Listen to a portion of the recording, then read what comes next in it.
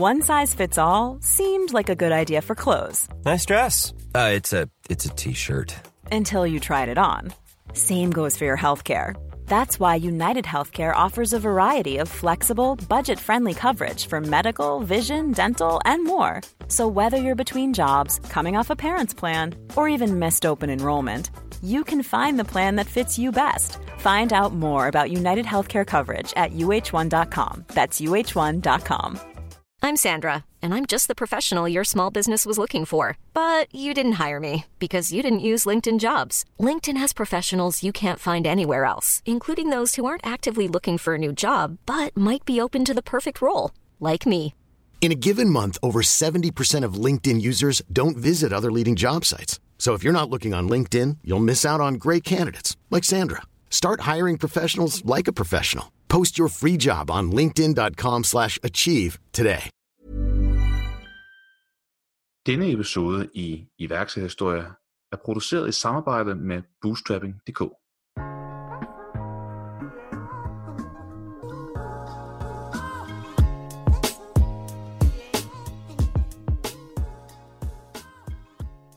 Hej, mit navn er Esben Brandborg Østerby, og du lytter til iværksætterhistorie. Jeg vil starte med at fortælle en nyhed.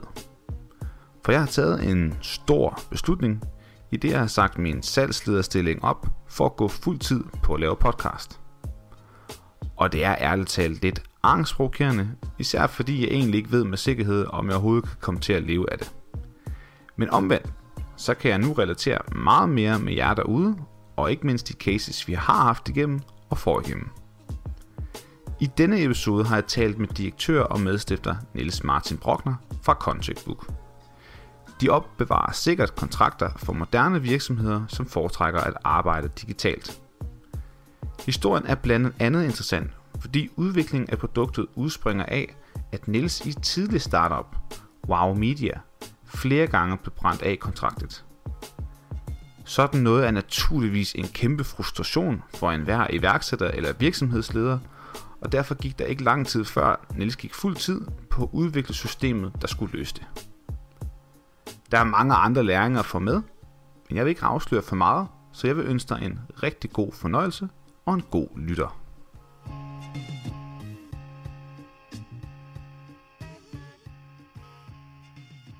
Velkommen til Niels fra Contract Book. Tusind tak. Niels, kan du starte med at fortælle lidt om, hvem du er, og så også lidt om, hvad Contract Book går ud på? Jamen, jeg hedder Niels Martin Brockner, og jeg er fungerende direktør og grundlægger af Contract Book, selvfølgelig sammen med mine co-stiftere, Jarek og Victor. Contract Book er en kontrakthåndteringsplatform, som lidt modsat andre kontrakthåndteringsplatformer eller digitale signaturer er en alt-in-platform, hvor vi i virkeligheden har forsøgt at kombinere flere forskellige elementer, som at man laver kontrakten i stedet for i Word og PDF, og så underskriver man den via digital signatur i vores værktøj, i stedet for en printer eller et alternativ digital signatur, og så kan man opbevare det automatisk i vores platform, alternativt man downloader det og lægger det op i en Dropbox for eksempel. Så er det hele ligesom et klik, du gør i vores platform. Fedt. Jamen det lyder også rigtig, rigtig smart. Men når du nævner det her med, at I opbevarer kontrakter, så kan jeg ikke lade være med at sidde og tænke på GDPR. Rettigheder, persondatalov. Når det er sådan, man som virksomhed opbevarer data, eller i det her tilfælde i hvert fald kontrakter, hvordan spiller det overens? Rent lovgivningsmæssigt spiller det ret godt overens. Altså nu er der jo selvfølgelig ikke så meget præcedens i markedet for, hvad man mener er en rigtig måde at gøre det her på, og hvad det ikke er rigtigt, så det venter vi jo selvfølgelig alle lidt på. Men det vi forstår på GDPR-eksperterne er, at vi har lavet et rigtig, rigtig godt økosystem til ligesom at håndtere kontrakter. Fordi at i vores platform, der har vi aldrig nogen mails, hvor der er vedhæftede dokumenter i. Alting bliver ligesom håndteret inde i vores system, inde i det her lille lukkede økosystem af kontrakter og underskrift osv. Så man kan sige modsat måske nogle andre underskriftværktøjer, når det så er underskrevet, så bliver det sendt ud en e-mail i den underskrevet version, hvilket måske ikke er så fornuftigt i forhold til GDPR. Så jeg vil sige, at da vi startede det hele i 15, der var det ikke meningen, og jeg vil sige, at GDPR har virkelig bare øget berettigelsen af vores eksistens, fordi at vi passer rigtig, rigtig godt til den nye fordring. Men jeg er med på det her med, at det ikke er noget, du sender til folk, altså sådan en tredje part. Altså ligesom når man har et nyhedsbrev, sign-ups på en hjemmeside, og så får man det, så kan man bruge det til at sende ud til sine kunder. Vel? Men I opbevarer jo det for andre, altså personlige dokumenter for virksomheder, altså ansættelseskontrakter og vedtægter og ejeraftaler osv. Ja, det gør vi. Altså, men vi kan jo ikke se, hvad det er, de enkelte virksomheder opbevarer. Altså, det har vi jo ikke nogen. Det har vi heller ikke svaret for. Altså, det ligger krypteret i vores database. Det vil sige, at på samme måde som jeg formoder ikke, at ejerne af Dropbox sidder og lurer på, hvad folk har liggende i deres Dropbox, så har vi jo heller ikke rigtig nogen fornemmelse af, hvad folk, hvad folk så ligger og sender til dem selv. Det er også det, der gør, at vi ikke er dataansvarlige, men databehandlere. Ikke? Altså, vi har jo en databehandleraftale med de virksomheder, der ønsker at have det med os. Det kan man autogenerere ind med os. Og så kan man ligesom bare få den, og det, der sker, når du bruger systemet, det er, at vi ved ikke, vi er totalt in the blank for, hvad I render rundt og laver. Men selve rammeværktøjet, vi har lavet, er rigtig godt til GDPR. Ja. Jamen, det giver god mening, når du nævner det her med, at det er krypteret, I så alligevel ikke ser det. Men når vi kommer tilbage til det her med GDPR, og at I jo også har lavet et nyt produkt, hvor I går ind på advokatmarkedet. Men lad os prøve at gå helt tilbage fra starten af. Hvor er det, at det hele det starter hen, og hvordan? Jeg tror, det hele starter, sådan, hvis man skal skrue sådan helt tilbage, og det er ikke fordi, men jeg tror, det starter med, at da jeg var færdig med min bachelor i sin tid, som jeg læste i London, så begyndte jeg at arbejde i Shell, deres hovedkvarter i Danmark, hvor jeg jo hjalp med til at implementere et SAP-system, hvor jeg ligesom stod for og var co-leder af det projekt i Skandinavien. Jeg tror hurtigt, jeg fandt ud af, at de første 3 måneder var super spændende, fordi jeg lærte rigtig meget, og det var noget med en masse kultur, og det var sådan en virksomhed, hvor der er en god kantine og en god pension osv. Men det var ikke, men du er også meget langt fra beslutningstagning, og du får meget trukket ordre ned over hovedet hele tiden. Og så havde jeg nogle tilføjelser til det her SAP-system, som jeg synes ville være en skidegod idé i forhold til, hvordan man byggede teams, og hvordan man gjorde ting og sager. Og det gik der bare rigtig meget tid med, og så på et eller andet tidspunkt, så sagde jeg, det her, det kan ikke, der kommer ingen vejen, det kan jeg ikke rigtig holde ud. Og så stoppede jeg derinde, og så begyndte jeg at arbejde så tog jeg tilbage til London og læste min kandidat. Og derovre fandt jeg så på en City Guide-app, som hed WowWorld. Og mens jeg så skrev mit speciale derovre, der begyndte jeg så ligesom at lege med ideen om rent faktisk at føre den her idé ud i verden, som var en præference på City Guide. Så med hele mit problem, det var i virkeligheden et problem, der var ligesom cirkuleret omkring sådan et expat-miljø, hvor der er rigtig mange i London, der flytter til, og så skal de ligesom integrere sig rigtig hurtigt, have nogle venner og have et miljø at gå rundt i. Og så kunne jeg godt tænke mig ligesom at sige, jeg synes ikke, at det var vigtigt, hvor man var, eller hvad det kostede. For mig var det mere menneskene, der var der definerede en god oplevelse. Så vi prøvede ligesom at lave en præferencebåret City Guide, som ligesom var, hvem du var som menneske frem for, hvor det lå, eller hvad det kostede, eller om det var kinesisk eller italiensk, du spiste. Det var ikke så vigtigt. Det var mere vigtigt, at miljøet var fedt og passede til dig. Så hvis du godt kunne lide at gå på Geist i København, så skulle vi kunne finde et tilsvarende kaffested eller restaurant, der passede menneskene, så det ligesom er de samme, der går på Geist, som går på, hvad ved jeg nu er jeg ikke så meget inde i det marked længere, men på det tidspunkt, der havde jeg en rigtig god idé om at hvis du godt kunne lide at gå på Geist, kunne du måske også godt lide at gå på Victor eller et eller andet, eller Balthasar, eller sådan noget inde i København, ikke? Altså sådan nogle lidt fancy steder. Og hvis du synes, at LA Bar var fantastisk, så var det måske en location som Vestergade, der var rigtig spændende. Så det var sådan lidt en prøve at finde ud af, hvem er man som mennesker frem for, hvor ligger det henne, og hvad koster det, og om det er, om hvad det er. Og det gik sådan set meget godt, indtil det ikke gik så godt mere. Vi rejste nogle penge til det, og vi lancerede appen i 8 forskellige byer. Jeg tror, vi havde 30.000 downloads på 3 måneder eller sådan noget, så det gik sådan ret hurtigt.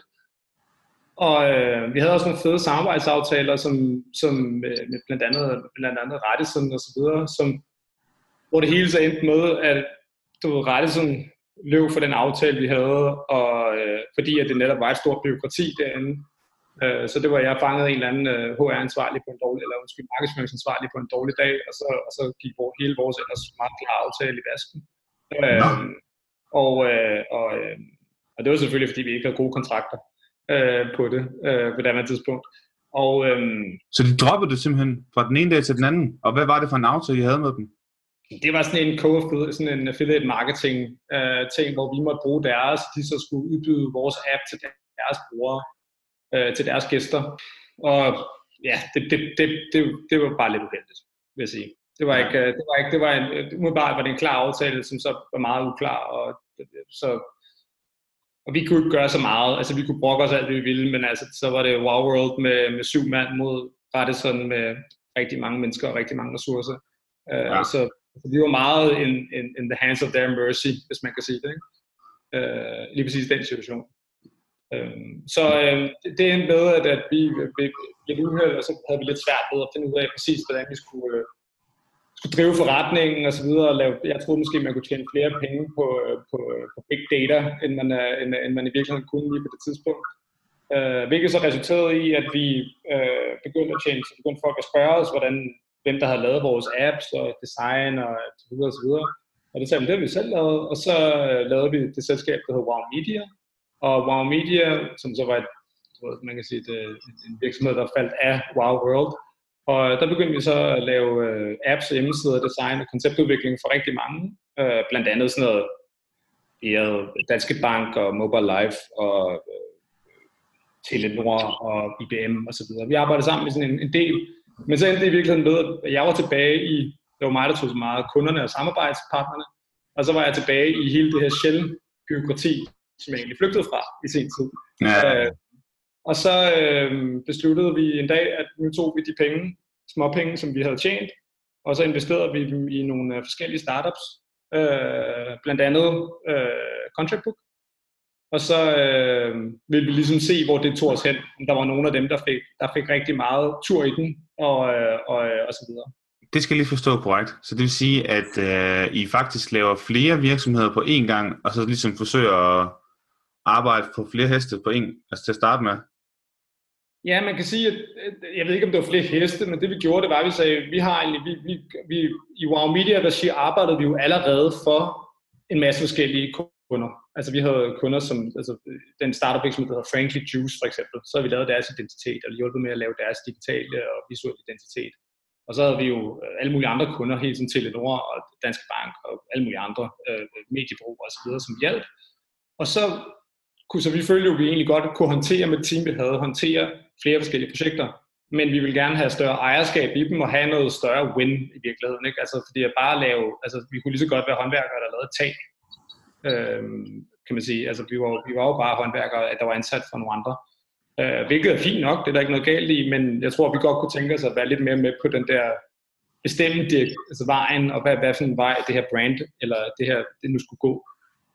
Og det kan man jo ikke, altså der er jo en projektleder på sådan et, når du har en kunde, og så tager kunden ligesom bare og siger, nu skal det her skal være grønt, og der skal man en knap herover og de er nogle ting, som man tænker, det var da ikke særlig klogt, men okay, det kan jeg ikke rigtig sige noget til, hvor her så gik vi så ind, og så tog vi så medejerskab med nogle procenter af de her virksomheder, og så arbejdede vi, enten investerede vi direkte, eller så arbejdede vi ligesom vores investering af mod ikke at få løn, hvor vi så bare betalte vores udviklere løn for at arbejde på de her projekter.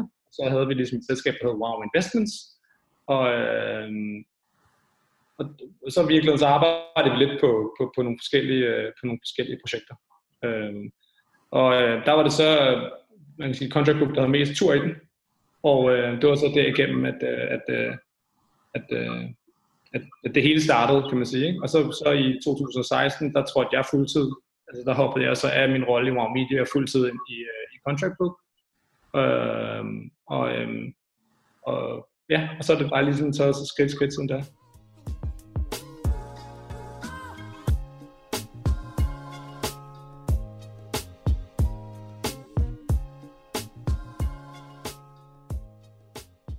Fordi nu snakker du om, at I har arbejdet på flere forskellige projekter, og Contract Book var ligesom den mest interessante. Du går fuld tid. hvad sker der så? Det, der sker, der er, at vi jo naturligvis, altså, i virkeligheden, så er det egentlig gået ikke nemt, men det er selvfølgelig gået, vi har været ret dygtige og heldige, synes jeg. Det bygger selvfølgelig på en masse erfaringer for de ting, vi har lavet siden 12, hvor vi har fejlet, hvis man kan sige på den måde. Ja. Altså WowWorld, som eksempel, var jo en virksomhed, der var rigtig godt drevet i, og vi havde det rigtig fint egentlig, det var rigtigt, men vi fattede aldrig vigtigheden i at vise omsætning. Vi forstod ikke, at hvad en klar aftale var, altså på det tidspunkt. Vi forstod ikke, hvad vigtigheden i investorrelationer ongoing er. Det vil sige, at da jeg lukkede vores investeringsrunde i den sammenhæng, der smed jeg jo ligesom bare tøjlerne på investeringen, og så begyndte jeg at arbejde. Og det var jo en fatal fejl, ikke? Fordi det lige pludselig gjorde, så når du så stod og manglede penge, så startede du fra 0, og så havde du ligesom hele investeringsperioden foran dig, hvor du skulle ud og rejse penge, som var en virkelig, virkelig svær periode, ikke? Og som jo grundlæggende ikke endte med at gå specielt godt, kan man sige. Og det var jo fordi, du ikke havde haft fokus på de rigtige tidspunkter, så da vi gik ind i Contract Book, så sagde jeg også fra start af til Victor, da vi begyndte at arbejde sammen, så sagde jeg, Victor, prøv at du skal bare ud og bevise, at der er nogen, der vil købe det her produkt. At der er nogen, der vil købe det her produkt. Ja. Der skal være nogen, der fra dag 1 af vil betale for det. Så vi skal bare omsætte det, ikke fordi at de skal betale meget, vi skal bare vide, at de her mennesker, de er interesserede i at betale 1.000 kroner om året for at bruge vores service. Eller et eller andet den stil. Det er ikke, beløbet på det tidspunkt var ikke specielt vigtigt, om det var 10 eller 5 eller 100 kroner. Det var ikke det, der handlede om. Det handlede om, at når vi går ud og snakker, så kan vi sige, at der er faktisk nogle mennesker, der er interesserede i at betale for vores. Der er proof of concept i, at der er nogen, der har den her hovedpine, og den er de villige til at betale for. Og det tror jeg var den største learning gående fra, man kan sige, første startup til anden større startup. Det var, at du ligesom siger, hvad er grundhovedpinen? Og det var klare aftaler. Det hele bygger på, at man kan sige, de ting, som der var blandt andet en virksomhed i London, som vi var en del af, hvor at vi grundede, man kan sige, sløset kontraktarbejde, inden Contract Book eksisterede, mistede noget ejerskab, og jeg tror i hvert fald, det har kostet os den der i dag op mod 500.000, hvis ikke mere, altså i cash. Og det er bare sådan på, at folk de ligesom kan lave svindel med en PDF-kontrakt. Altså kun underskrive dele af en kontrakt, og så skal du sidde og være meget nøjsom efterfølgende for at finde ud af, om det faktisk er den rigtige kontrakt, og hvordan det er gjort, ikke? Så jeg synes, vi har rigtig mange anekdoter. Jeg tror selv, altså vi har selv sparet, bare ved at bruge Contract Book, vi måske selv sparet 100-150.000 i udgifter det seneste år på samarbejder, hvor at der er en part, der er løbet fra en aftale, og så har de kommet og bedt om penge alligevel, og så har vi sagt, at vi er ikke op til aftalen, og så har de sagt, vi blev enige om X, Y og Z. Men altså, så er der en kontrakt sort på hvid nu, fordi vi insisterer på, at alle skal lave kontrakter, vi skal lave kontrakter på alting. Altså før i tiden, man kan sige, der havde du typisk, så er der mange virksomheder og startups og mindre virksomheder, som laver aftaler på baggrund af en e-mail-korrespondance. Men en e-mail-korrespondance kan jo indeholde rigtig mange variabler, priser, tider, deadlines osv. Og hvis du ikke har det på sort på hvidt en endelig kontrakt, så vil det jo altid være ord mod ord, når du går tilbage og siger, jeg troede, det var 40.000, vi blev enige om. Og det, jeg bare skrev OK til sidst, var ikke, og du troede, det var 30.000. Altså, så der er mange af de her små ting, som jeg vil sige, vi har lært af, og det er det, som vi også prøver at give videre nu i startup-miljøet, og der er ligesom, at folk skal undgå at brænde nallerne. Og det er jo også det, vi gav meget videre i forhold til, da vi selv begyndte at investere i, eller gå ind i mindre virksomheder i Wow Media til sidst. Det var også, at vi skal lave omsætning fra dag 1 af. Det var det første, vi gik ind og sagde alle sammen. Vi sagde, at vi skal finde ud af, det skal ikke være mange penge, men vi skal finde ud af at lave omsætning. Jeg forstår, det synes jeg er en god pointe. Men tror du, det er et generelt problem blandt iværksættere, at man ikke tænker sådan fra starten? Ja, jeg tror, at der er nogen, der er vildt dygtige til at tænke det hele igennem. Og så tror jeg, at der er mange, som højst sandsynligt er lidt naive. Og det kan godt være, at jeg selv var lidt naiv, da jeg begyndte på det, og troede, at det ville være sjovere, nemmere og hurtigere og alt muligt.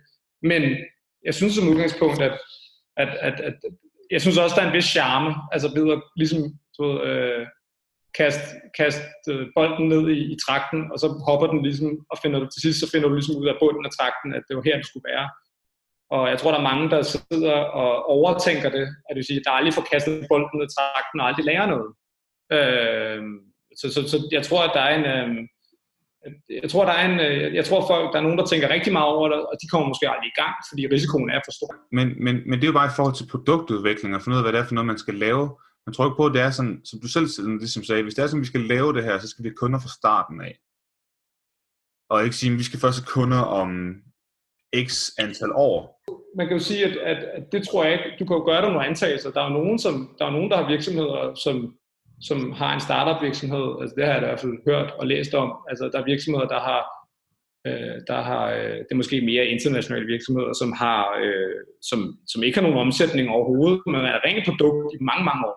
Altså som er rent produktudvikling i mange år. Jeg tror bare, i Danmark, der er investorerne vil gerne se, at du har en eller anden proof of concept rent forretningsmæssigt. De fleste i hvert fald de fleste erfarne, fordi jeg tror, at der er en større sandsynlighed for, at de måske bare regner på, at hvis du kan bevise, at du kan tjene penge på et underlegent produkt, eller kan lave penge på et underlegent produkt, hvad kan du så ikke gøre, hvis du så lige pludselig får udviklet et rigtig godt produkt? Jeg tror bare, at de laver sådan en overvejet kalkyl, hvor de bare siger, at jeg tror sandsynligheden for, at det her bliver en succes, hvis de allerede har omsat tidligt i deres livstid, er større, end hvis de ikke har.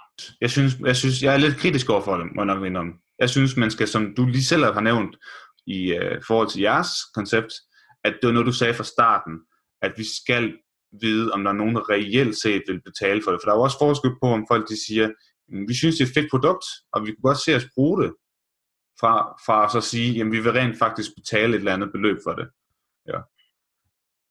Ja, der var vi jo benhårde, og der var vi jo virkelig der satte vi måske også hele butikken, fordi vi gik ud og sagde til folk, og så havde vi, jeg tror, vi var så heldige at lukke Pernod Ricard sådan relativt hurtigt som kunde. Og de havde en masse krav til, de ville gerne betale for det, de ville gerne betale for det nu, men de havde en masse krav til, hvordan produktet skulle være, før at det var ideelt for dem. Og det tror jeg var en fin læring for os, men det var også noget, hvor der satser du ligesom ikke ved at sige, okay, det her det gør vi. Det var ikke fordi, vi tjente penge på Pernod Ricard, men Pernod Ricard var proof of concept, at vi kunne få nogle større selskaber til at betale for vores produkt. Altså, som jeg siger, det var ikke fordi, at de var ikke i nærheden af at gøre, at vi rent faktisk tjente penge. Vi var stadig et kæmpe stort minus, men de gjorde, at vi kunne gå til investorerne og sige, hvis Pernod Ricard og Domino's og så videre, så I at betale for vores produkt på nuværende stadie. Så hvad kan vi så ikke gøre, hvis vi har et budget, der er 100 gange større? Så det var ligesom tesen, og jeg tror, at jeg tror godt på Twitter-modellen. Du skal bare have nogle meget, hvad kan man sige, nogle meget velrenommerede founders. Altså nogen, som virkelig har performet helt vildt før og lavet nogle store forretninger. Fordi at de har bevist, at de også godt kan være forretningsorienterede, og de ikke er totalt naive i deres forretningsgange, tror jeg. Altså det tror jeg er en vigtig faktor, hvis du skal ud og lave den model, frem for den der med at vise, at vi kan tjene penge fra dag i dag. Det tror jeg, du er ret i. Under alle omstændigheder, så er et team jo virkelig, virkelig vigtigt for et hvilket som helst startup. Så det vil jeg ikke modsige dig. Lad os prøve at gå lidt videre. Jeg har også lagt mærke til, at de tilbyder integrationer med forskellige andre apps, eller andre softwarevirksomheder. Slack, Google Drive, Salesforce, HubSpot. Hvad er årsagen til, at man kan integrere med det? I virkeligheden så har vi jo integreret med noget, der hedder Zapier. Og Zapier tillader os så vores brugere at bruge, jeg tror det er 7.000 forskellige apps, blandt andet dem, du snakker om. Ja.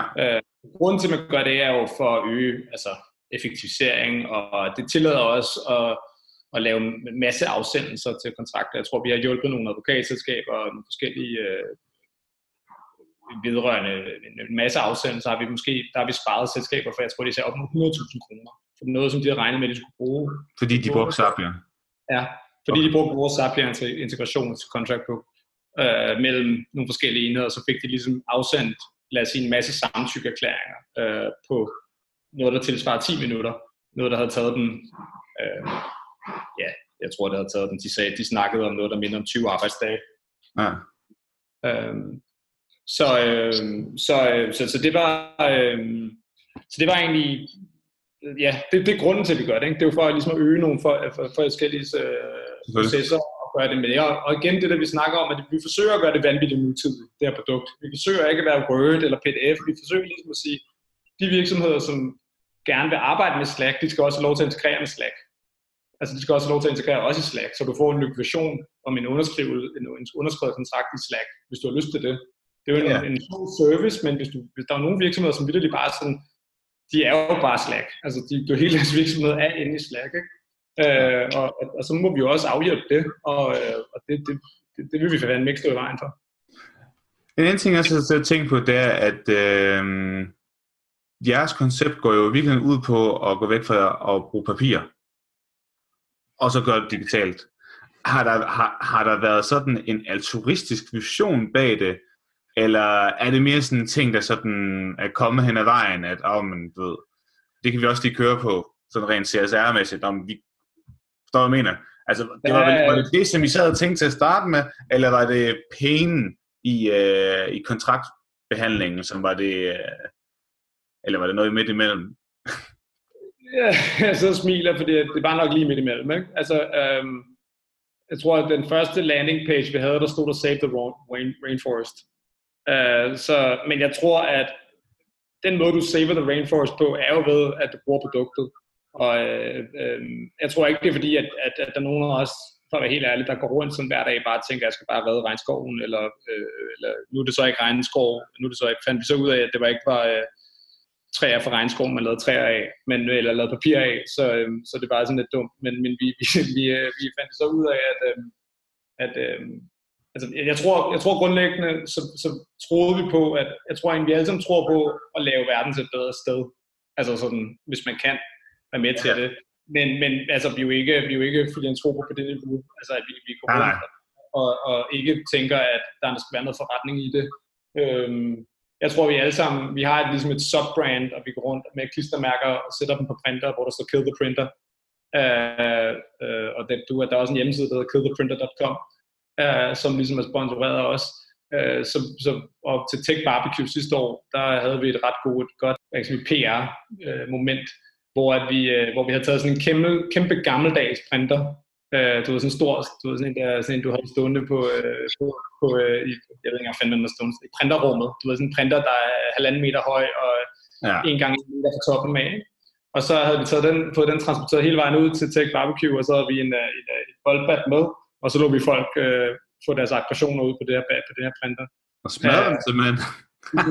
Du kan se videoen, hele Tech Barbecues markedsføringsvideo i år, om hvor de sælger, starter med Kill the Printer, vores Kill the Printer for sidste år. Det er faktisk rigtigt. Ja. Jeg har set det der. Nej, hvor sjovt. Nej, det er jeg simpelthen. Okay, det var slet klar over. Så jeg vil sige ja, altså vi tror på det, og vi synes, det er en fed, vi synes, det er en fed historie, jeg tror, vi alle sammen tror på det, og vi har ikke nogen, altså grundlæggende har vi ikke haft nogen visitkort, og vi har ikke noget printmateriale, og altså fordi vi har ikke en printer på vores kontor. Så vi tror på det, og vi vil det gerne, men den overordnede årsag er jo, at vi gerne vil lave en forskel, vi vil gerne lave et software, der er vanvittigt godt, og som er business critical. Men vi mener så også, at de fremtidens business critical systemer, SaaS-platform, er nok ikke nogen, hvor du printer vildt meget, vel? Nej. Så de to ting hænger lidt. Jeg synes, det er virkelig en ærlig og god måde at sige det på, at det er helt klart noget, I bruger i jeres arbejde, for eksempel markedsføringsmæssigt, men også sådan i dagligdagen. Men det er ikke det, der er core. Core, det er at gøre det nemmere for virksomheder at håndtere dokumenter. Og at det her med, at man også gør verden til et bedre sted, vel ikke at bruge papir, det er selvfølgelig en benefit. Og det er selvfølgelig noget, man arbejder ind i sit brand og sin virksomhed. Det er det, jeg hører dig sige i hvert fald. Det er spot on. Altså, det er 100% det er. Altså, fordi vi vil være tåbelige, hvis vi går rundt og, altså, der er jo ikke nogen, i min verden, så mener jeg heller ikke, at man skal lyve, vel? Altså, der er ikke nogen grund til at sige, fordi der er jo, altså, de fleste, jeg kender ikke rigtig mange virksomheder, jeg kender faktisk ikke rigtig mange virksomheder, hvor deres overordnede mål med, jeg tror ikke, at Elon Musks overordnede mål med Tesla er at gøre verden til et bedre sted. Jeg tror, at det er at gøre sit navn kæmpestort og lave nogle vanvittigt fede biler, som er børsnoteret, der tjener kassen. Tror du altså, det tror jeg også. Nu har jeg, synes jeg, fulgt lidt med. Jeg synes, at han er da filantrop, men han er da rimelig, altså når han skal fortælle om sin altså han er også milliardær, ikke? Eller på et eller andet måde, i hvert fald virksomhedsmilliardær. Ja, det tror jeg også, han er. Han fortæller vel gerne historien om, hvordan da han kom til USA med $2,000 på lommen for at starte i college, og nu har han 1 milliard.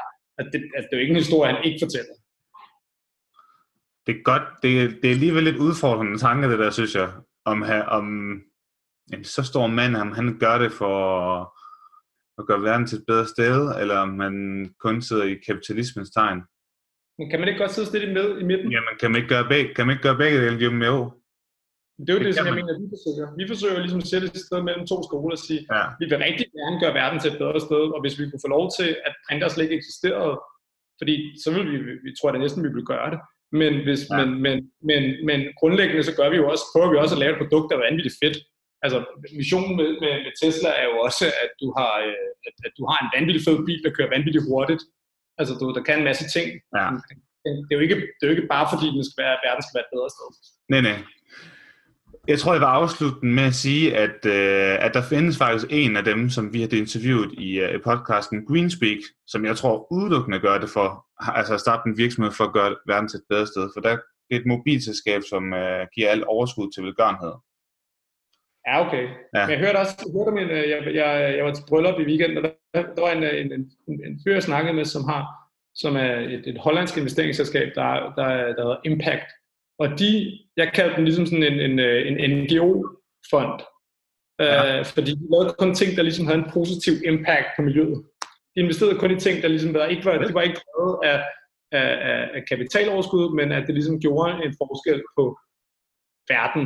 Altså, og det der, jeg så bliver nødt til at komme tilbage, fordi dem, der så investerer i den fond, det er jo mennesker, der allerede har kassen.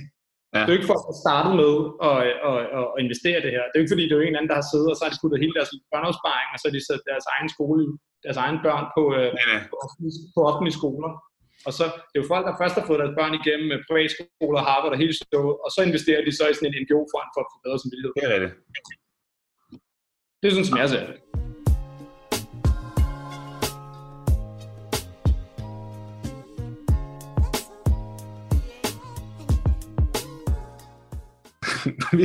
Vi skal tilbage til at tale lidt om jer og jeres historie. Vi snakker lidt om til at starte med, at I også har lavet et nyt produkt, og I er gået ind på et nyt marked. Og det var i forbindelse med det her med alt det her med GDPR, som var meget hyped der i slutningen af foråret. Hvad er det, der sker der? Jeg føler, at vi har ramt den lige røven, virkeligheden. Vi har lavet et produkt, der hedder Contract Book Suits. Og Contract Book Suits er et produkt, der er rettet lidt mere enterprise virksomheder, blandt andet advokater og revisorer og den slags, som er det er i virkeligheden til alle de virksomheder, så det er en tohovedet slange, fordi at vi har lavet et produkt, som har 25.000 brugere på Contract Book, og vi har stort set ikke noget churn, og vi har rigtig glade brugere. Det er den forståelse, vi har. Vi har sådan et NPS-produkt, der ligesom viser, at vi gør det ret godt. Det, som vi så går ud og præsenterer, det der er så en af de store buzzwords i advokatindustrien, er, at man skal være client-centric. Og det betyder så direkte oversat klientcentreret. Men der findes ikke noget klientcentreret produkt til advokater, fordi at alle de advokatprodukter, der er lavet, er ligesom lavet af advokater til at gøre advokaters liv nemmere. Hvor vores produkt er ligesom lavet til at gøre den lille og mellemstore virksomheds liv nemmere. Det vil sige, at lige pludselig tillader vi at sige til advokaterne, I kan tilbyde det her produkt til jeres klienter. Og så kan I til med også komme tættere på jeres klienter. Det vil sige, at I kan begynde at arbejde proaktivt med dem, på samme måde som en revisor kan i Economic, eller billig billing. Fordi der ejer, i teorien så ejer revisoren vores regnskabskonto. Det vil sige, at han ringer, vores revisorer eller bogholder ringer en gang i kvartalet til den gennemsnitlige virksomhed og siger, hej, nu skal I betale moms. Hvorefter personen trækker nogle penge på vores konto, fordi de betaler nærmest også selv deres egne regninger. Det vil sige, at der har du du er så tæt på at eje dine egne klienter og styre, hvad det er, de skal betale og hvornår de skal betale. Så man skal forestille sig, at advokaterne også, Og det her det er positivt også for den lille virksomhed. Det er ikke for advokaterne, fordi forestil dig, at funktionærloven bliver opdateret. Jeg er en lille virksomhed. Jeg har fået en funktionæraftale i 2015 fra min advokat. Den har jeg betalt 5-10.000 kroner for. Og så har jeg altså bare brugt den i vildskab siden da. Så har jeg altså lige fundet ud af, at funktionærloven er blevet opdateret. Det har jeg faktisk eller rettere sagt, det har jeg ikke fundet ud af. Men jeg har ansat folk på den her aftale. Så går de til deres fagforening, og så er det dig, der træder i spinaten. Hvis du har contract book, så på samme måde som hvis jeg ikke betaler moms, så bliver jeg straffet. Så er det mig, der træder i spinaten. Hvis du har contract book suits af advokater, så vil din advokat kunne gå ind og sige til dig, de vil altid vide, hvad for en kontraktversion du har liggende. De vil kunne se, hvad for nogle kontrakter, der du ligger og sender. Der skulle agere rådgiver, in-house rådgiver for dig meget nemt. Det vil sige, at advokaten kan begynde at aktivere proaktivt for at aktivere mere indtjening, men advokaten vil også spare den lille kunde gennemsnitlige penge, fordi at de vil dumme sig mindre. Jeg hørte lidt sige, at det er et add-on tool til advokatmarkedet. Altså, at de kan bruge det, I tilbyder, til at give deres kunder, altså andre virksomheder, et bedre overblik over, hvad det er for nogle kontrakter, de i virkeligheden har. Yes. Altså, det vi gerne vil have, det er, at den normale proces, nu ved jeg naturligvis ikke, hvor meget du har arbejdet med advokater. Men jeg arbejder sådan rimelig meget med advokater. Og det, der plejer at ske, det er, at du sidder og ligesom har 2 advokater, de sidder og sender en masse frem og tilbage, eller din advokat sender nogle ting til dig, så ender det med, at de sender en mail til dig med en kontrakt i, en Word-fil, hvor der står parentes clean, fordi der ikke er nogen kommentarer i. Den sender man så, den ligger jeg så med, hvad skal jeg så gøre med den? Jeg typisk vil så fylde de retbare felter ud, hvis der er nogle retbare felter, eller jeg vil sende den ud til dem, der skal underskrive og få den tilbage. Ja. Det vil sige, at advokaten mister sit ejerskab på det produkt, på deres eget slutprodukt, fuldstændig, i det de sender den e-mail, hvor der står clean. Så har de ingen indsigt i, hvad jeg går ind og ændrer, eller hvad jeg bruger den til om et halvt år. Men deres logo står der stadig.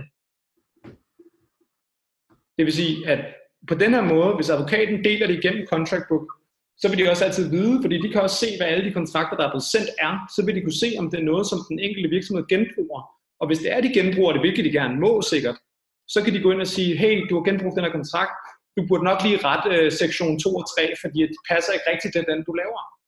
Det vil sige, at de kan gå ind, og så kan de rent faktisk yde en rådgivning proaktivt frem for lige nu, som advokatindustrien fungerer, så er det jo, når lortet brænder, så ringer du efter den advokat, og så siger du, jeg er fucket op. Ja. Så her der vil du kunne give advokaten mulighed for at være moderne. Altså på samme måde som revisorerne er dygtige til at være digitale og moderne, så er det jo ikke sådan noget, min revisor ringer jo ikke til mig og siger, hey Niels, du skylder 8,8 millioner kroner i moms. Han siger til mig kontinuerligt, hey, vær lige opmærksom på dit momsregnskab. Og det er det, jeg egentlig gerne vil have, at advokaterne skal kunne. De skal kunne sige, vær lige opmærksom på dit momsregnskab, bare i advokatsprog. Ikke? Ja. Det er at de også har gået ind på det marked, kan man sige, og har udviklet et nyt produkt.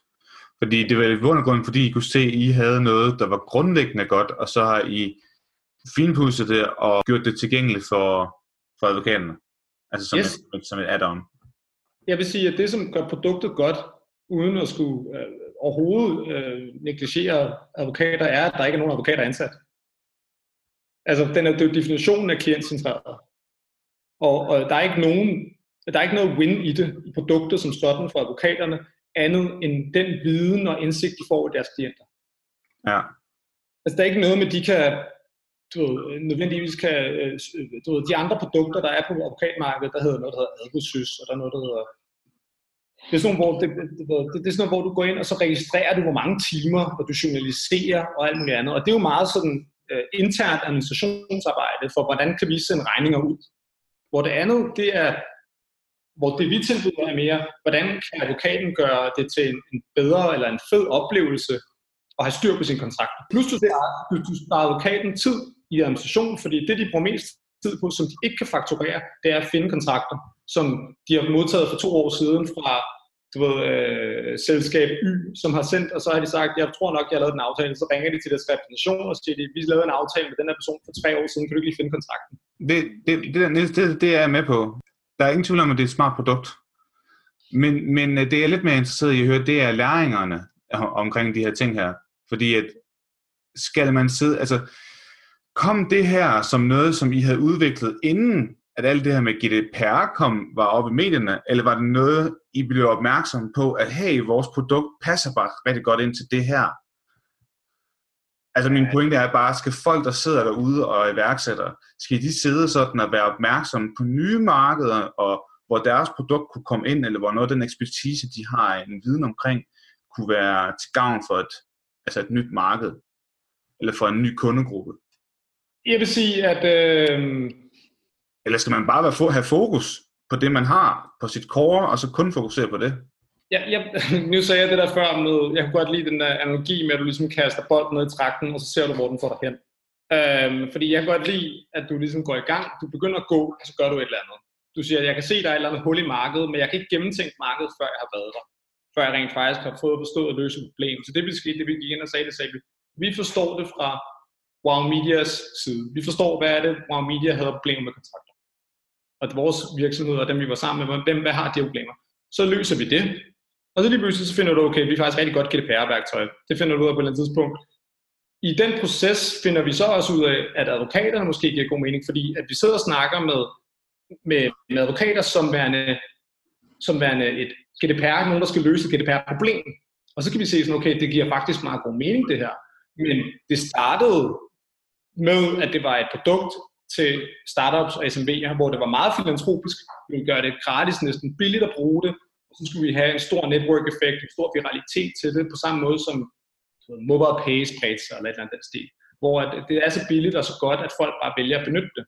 Problemet er, at network effects har været store, men de har faktisk været rigtig store, men de har stadig ikke været så store, at du kunne drive en stor forretning på det, og faktisk imødekomme de forventninger og krav, vores brugere har til produktet.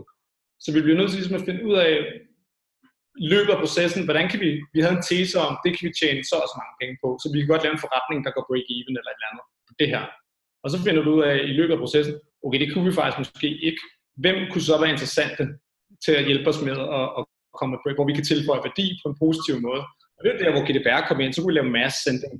Så kunne vi lave masse afsendelse af samtykke og DPA og den her slags. Og lige pludselig så bliver du introduceret til advokaterne, som siger, okay, så siger advokaten lige pludselig til os, du har faktisk sparet vores klient for 100.000 kroner i advokatsalær.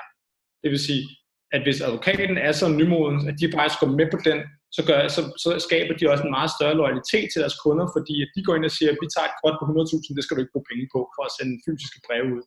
Du skal sende det igennem contract book. Og så øger de jo loyaliteten til deres kunde meget mere til næste gang, at de skal, plus at advokaten så får en indsigt i, hvad de render rundt og laver med deres samtykkeerklæringer. Så ja. Det er sådan en win-win, men vi havde jo ikke planlagt det. Vi var faktisk ret filantropiske, da vi lavede det. Vi lavede contract book, der var det her, der skal passe SMV'erne. Vi skal finde ud af, hvordan vi løser det her problem. Og så må vi se, om det får os langt nok. Vi vidste godt, at vi kunne tjene penge, men vi vidste ikke, om vi kunne tjene penge nok, til det var et sustainable product forever. Kind of. Altså sådan, men vi vidste, okay, det i teorien giver det god mening. Og så spørgsmålet om praksis og teori er det samme. Og det er det typisk. Altså typisk så har du en teori om, her tjener vi en masse penge, og så tjener du nogle penge her, og så finder du så, okay, vi kan faktisk godt tjene penge herover.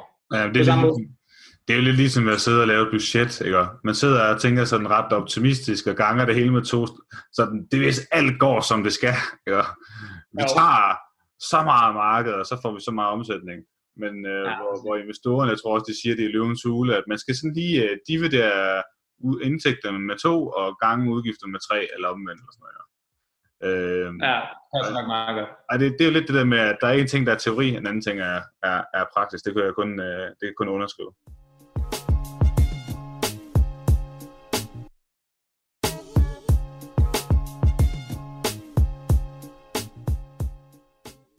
Hvis nu du skulle tænke over hele din rejse som iværksætter, du har ingen penge, men du har gjort dig alle de her læringer, som du har gjort dig over de her mange år. Hvad vil det være det første, du gør, da du gik i gang? Det første, jeg vil gøre, hvis jeg var alene, altså jeg er helt alene, og jeg har ikke nogen penge. Ja.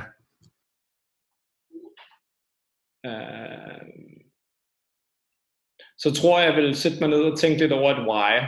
Altså sådan finde ud af, hvorfor er det, jeg gør det her. Og så vil jeg finde ud af, når jeg har fundet ud af, hvorfor det er, jeg gør det, så tror jeg, jeg vil prøve at finde nogle mennesker med den samme mission som mig. Og det samme why. som jeg kunne bygge omkring. Sammen Men er det et why omkring produktet, eller det at være iværksætter? Det at være iværksætter. Okay. Fordi altså, vi snakker om, at du ikke har nogen idé, men altså, du er på barbånd, men du vil gerne være det. Hvad gør man så? Jamen det er det, jeg mener. Så vil jeg tænke over, hvorfor er det, jeg gerne vil det her. Altså du siger, det er jo en romantisk, på mange måder er det en ret romantisk tanke, ikke? Fordi du er herre i eget hus og dit og datten. Men du skal tænke over, er det opportunity costed worth? Altså er det værd at gøre det? Du skal vurdere ret hurtigt med dig selv, er mit why der, er der for en 10-års periode, eller er der, fordi jeg synes, det lyder fedt? Altså så snart det bliver lidt hårdt, og der ikke er flere penge på kontoen, så smutter jeg. Og det jeg mener med det samme why, du skal ligesom, når der ikke er nogen penge på kontoen, og det er skidesvært, så skal du sidde med dine co-founders og have det samme why. Altså, hvorfor er vi her? Og det kan være bygget op omkring en idé, men det kan også være bygget op om bare et mindset, tror jeg. Altså at sige, vi gør en forskel, vi vil have en impact på det produkt, vi arbejder med. Og så kan du begynde at researche i forskellige markeder. Altså, hvor er der et hul i markedet, hvor er der noget, og så kan du sige, okay, her er der et skide godt fedt i markedet for noget, der ikke er der. Det er jo det samme, der sker med Contract Book. Det er ikke fordi, jeg har gået og tænkt, at jeg skal lave kontrakthåndtering til advokater hele mit liv. Det kunne jo næsten ikke blive mere usexet. Altså, det er jo virkelig tørt at snakke om, ikke? Så du går ind, og så siger du, jeg vil gerne finde noget, hvor jeg mener, at vi kan gøre en reel forskel, og vi kan få et produkt, der kan få en presence i markedet, og der vil gøre deres liv nemmere, der vil være business critical, der vil en masse ting. Så hvis du ligesom sætter dig ned og siger, wow, at vi gerne vil gøre en forskel, og så regner du ligesom fremad derfra, så siger du, okay, her i det her marked vil du gøre en forskel. Hvis du går ind og siger, at vi skal lave den næste sociale medieplatform, så er det, altså hvis det er det, dit mål er, det er rigtig, rigtig svært lige nu, ikke? Hvorimod, at hvis du siger, men her kan vi se, der er et produkt, der er, jeg er helt overbevist om, jeg tror, jeg så på jeres liste, at I havde AirHelp på, eller et eller andet, på et eller andet tidspunkt, at da de ligesom fandt... De kommer. De er ikke på endnu, men vi har heller ikke siddet med i hus, så folkens derude, glæd jer. Okay, fint, og så fik vi også reklameret lidt for det. Ja. Men det, som jeg er ret sikker på, da de ligesom lavede det her, der har jo også været, det er jo ikke nødvendigvis, de har gået og tænkt, ikke fordi at grundlæggerne det har gået og tænkt, vi skal bare lave hjælp med at få penge tilbage fra flyselskaber. Det er jo ikke sådan noget, de har gået og drømt om, siden de var 4 år gamle. Nej. Altså, de har jo ligesom haft en oplevelse, og så har de fundet hinanden, og så har de begge to haft det samme why. Og så kan de ligesom sige, okay, lad os gøre det her, og så gøre en forskel på det her.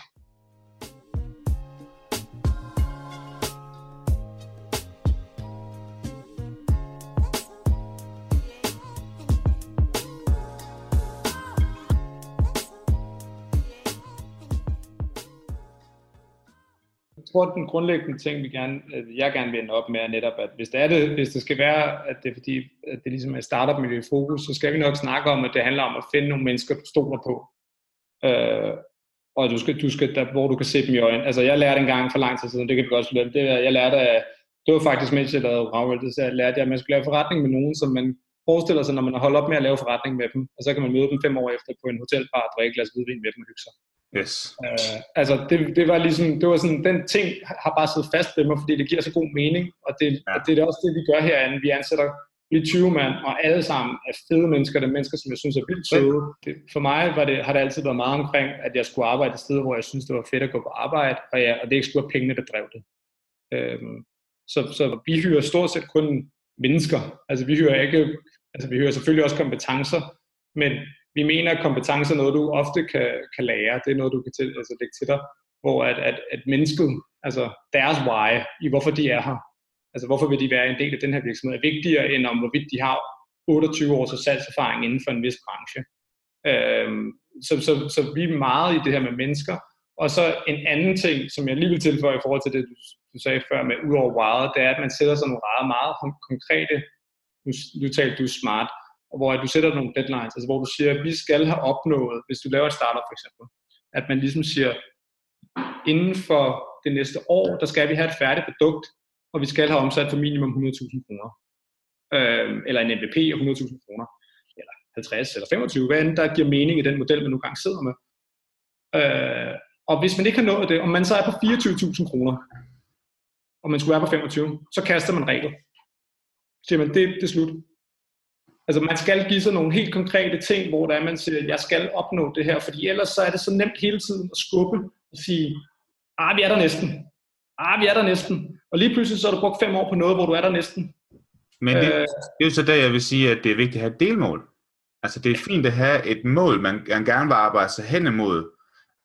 Og det er sådan lidt er det man kalder agil projektstyring. Altså sådan, at man sætter sig nogle mål, sådan, okay, inden for de næste 3 måneder, der skal vi have nået det her. Og inden for de næste 3 måneder skal vi have nået det her. Eller inden for den næste måned. Ja. Og så kan man hele tiden vende tilbage, okay, noget ved det, og hvorfor gjorde vi det ikke? Og så kan man hele tiden observere, altså skrue på de knapper, der nogen skal skrues på, for at man i sidste ende ender med det, som man har sat for hele året. Ja, men det er helt enig i. Det er fuldstændig, det er jo fuldstændig gennemført crucial, at du hele tiden laver sådan nogle små iterations på de projekter, hvorfor og hvordan, og tager alting med i. Altså nu lancerede vi NemID nylig, og det trak jo, at få NemID ind som signatur, trak jo 1 måned, 1,5 på grund af Nets. Det vil sige, at jeg kan ikke, og det vidste vi godt, der var en sandsynlighed for, på grund af alt muligt andet med NemID og Nets.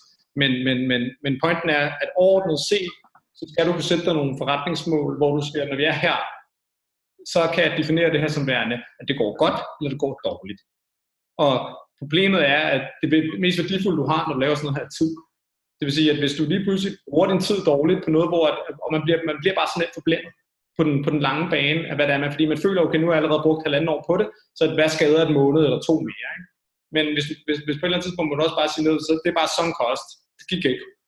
Ja, enig. Altså, og det synes jeg er sindssygt vigtigt, at man går op med sig selv.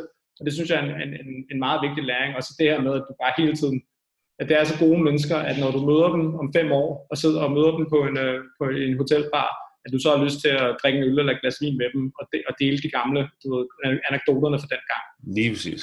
Det synes jeg er skide vigtigt, for ellers er det bare ikke gode nok mennesker at bruge sin tid sammen. Men jeg er helt enig. Der er nogle menneskelige værdier i det, at skulle... også hvis man ikke vil være iværksom, men bare vil arbejde i et startup, at man skal kigge ind i kulturen og se, passer jeg godt her? Altså, er det mennesker, jeg gerne vil drikke en øl med? Og kan jeg sidde i en lufthavn, hvor flyet det er forsinket 5 timer, og få tiden til at gå med vedkommende, uden at skulle sidde og snakke forretning hele tiden? Det betyder selvfølgelig rigtig meget. Jeg vil jo lige lægge en sidste anekdote ind her, fordi at jeg har også selv forsøgt at starte en virksomhed tidligere, hvor jeg også selv måtte sluge kamelen og sige, det her det går ikke. Jeg kan ikke finde ud af, hvordan jeg skal tjene penge på det.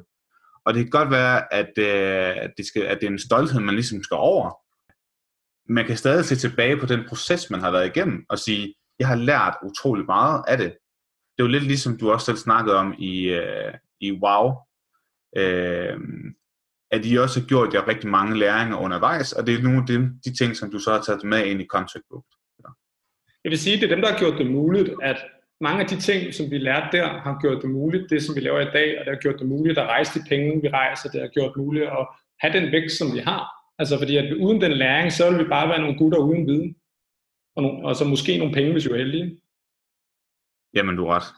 Og med det, Niels, så vil jeg sige tusind tak for snakken. Det var rigtig lærerigt og spændende at høre om din og Contract Books rejse. Selv tak, og det var rigtig sjovt for mig lov til at være med. Jeg håber, det var nogenlunde interessant. Jeg er godt klar over, at jeg kan snakke lidt meget.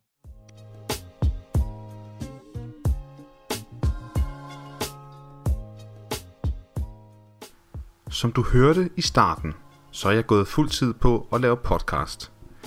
Min beslutning betyder blandt andet, at vi nu vil forsøge at udgive 2-3 gange om ugen, og derfor med lys og lygte leder efter virksomheder, som er interesseret i at blive sponsor.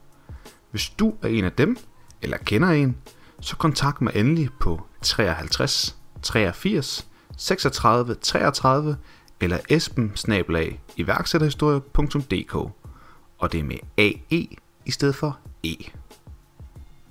På forhånd tak.